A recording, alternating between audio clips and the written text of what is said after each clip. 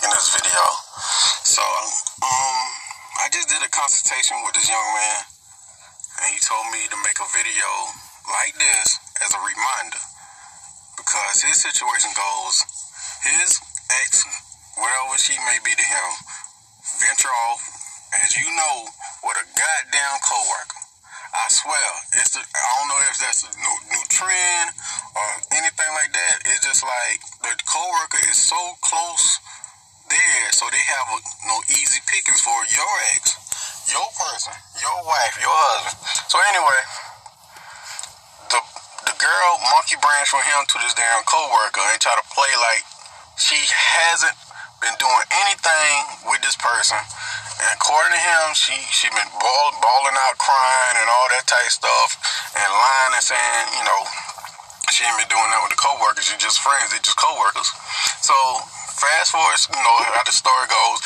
You know, she revealed, yeah, she been, you know, doing stuff with the coworkers. Then next thing you know, they pop up in a relationship together. So over time, because he don't want to let this girl go, he been letting her come back to him as a shoulder to cry on, an emotional tampon. All she doing is talking about how this new coworker is dogging her ass out. And she go run right back to him because she's familiar with him, using him as an emotional tampon, a shoulder to cry on. But this is what you don't do. And I want you to remember this, like I told you. One, you put yourself on that pedestal. You kick her ass off.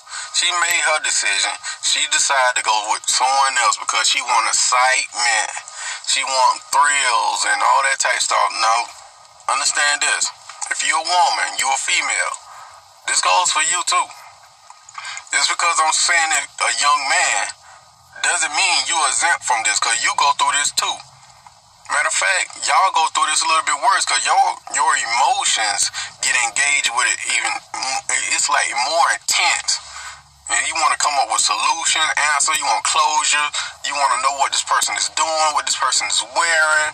You start becoming a goddamn detective, and you start investigating this stuff. Some of you women out there be breaking the law. I be seeing y'all on that goddamn TV show 60 Days In.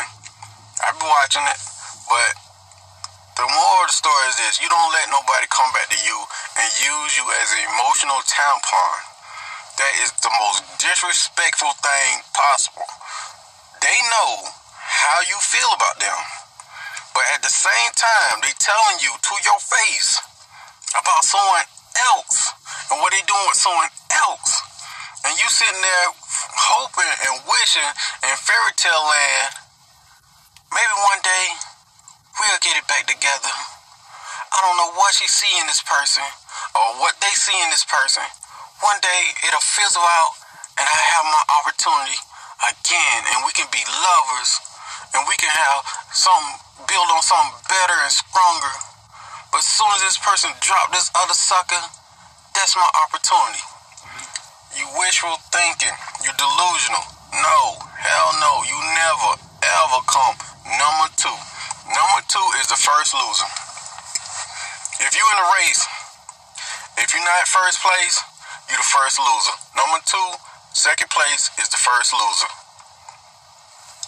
Me, Warren, say never do that.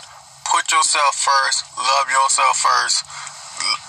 If you don't love yourself and take care of yourself, what can you do for others? People treat you how you treat yourself. You set the tone for all that. If you say nip it in the bud, like, you know what? You choose this coworker over me, so you stay your ass over there with the coworker. Now, the thing is, I'm going to tell it like it is. On the coworker side, from the painkiller perspective, they look at you like, well, you lost. Your ex, your girl, your husband, your man, your wife, your girlfriend, your fiance, whatever, fill in the blank, they chose me over you. So that makes me the better person. This is from the painkiller perspective. They chose me over you. You wasn't doing something right. If you was doing everything right, maybe your person, your fiance, whatever, fill in the blank, wouldn't be over here with me. And you know how they think. This is what they think. Since they over here with me, I'm going to give them something they never had. I'm going to be the best boyfriend, girlfriend, whatever they may be. But in reality, they're a painkiller. I'm going to be the best, whatever that is, to them. And they're going to forget all about you. But they don't realize they turn. Their turn going to be up. Then they're going to jump right back on that carousel. And they're going to find another victim. But they're gonna join the hurtful, painful club sooner or later. It might be years from now. We don't know. It could be 3 months. It can be 6 months. It can be a year, 2 years, 4 years. That rebound relationship really depends on them. 9 times out of 10, the painkiller, they gonna fight hard. Especially if you in the picture and you interfere, competition makes rebound relationships last longer. It makes it last longer. But remember this and never forget. If you're dealing with a narcissist, you're dealing with a child. And all they doing, their whole objective, their whole mission is to find their second childhood. Their second childhood. First childhood with their parents. They probably been jacked up or who knows. But second childhood is to find some other sucker that will take care of them. So they can have their little way and play. Don't be that sucker that take care of these people. Make people earn you. If they don't earn you, they don't respect you. Let me say that again.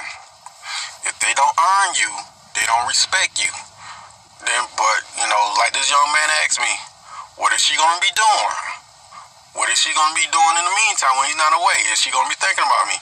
Those are the wrong questions to be asking. The thing is, like I said all the time, they want to be a hoe. Most people ask me, well, Warren, I'm married. Married with kids. That don't apply to me. BS. It does apply to you.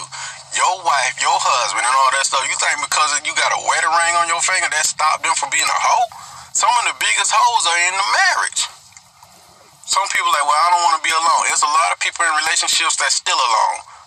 Some of y'all know what I'm talking about. You in a relationship, but that person ain't giving you no time or energy nor time of day. But you in a relationship with them, you still lonely.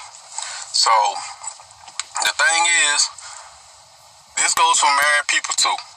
If your husband, wife, or whatever, they want to go out there and be a hoe, you let them. You let them go out there and be a hoe. They for the streets. You let them go for the streets. Because the thing is, if you really, really think about it and analyze it, a lot of people trouble come from nutting in the wrong person or letting the wrong person nut in them or marrying the wrong person. Make a commitment to the wrong person. Those two things can cause your life, cause you to live a life of living hell. Let me say it again. Nutting in the wrong person, or letting the wrong person nut in you, or marrying the wrong person, make a commitment to the wrong person. Those choices will make your life a living hell. And when you do that stuff, you putting all your energy into that relationship, into that person. The Most High do not condone that. The Most High do not want you to worship your spouse. When you worship your spouse and put them on a pedestal, there's no room for the Most High. And He do not like that. He want all the glory and respect. When you worshiping this person, showering this person, worshiping, kissing the ground they walk on, the Most High look at that like, no. I bless you with that person, but you giving that person my praise. Let's split that up. Let's get rid of that. I need all that. So that's why me, myself, and I praise the Most High. I'll go out there, I live the best life possible for Him. Warren, do not take any glory for any. This has been a Me, Myself, and I podcast.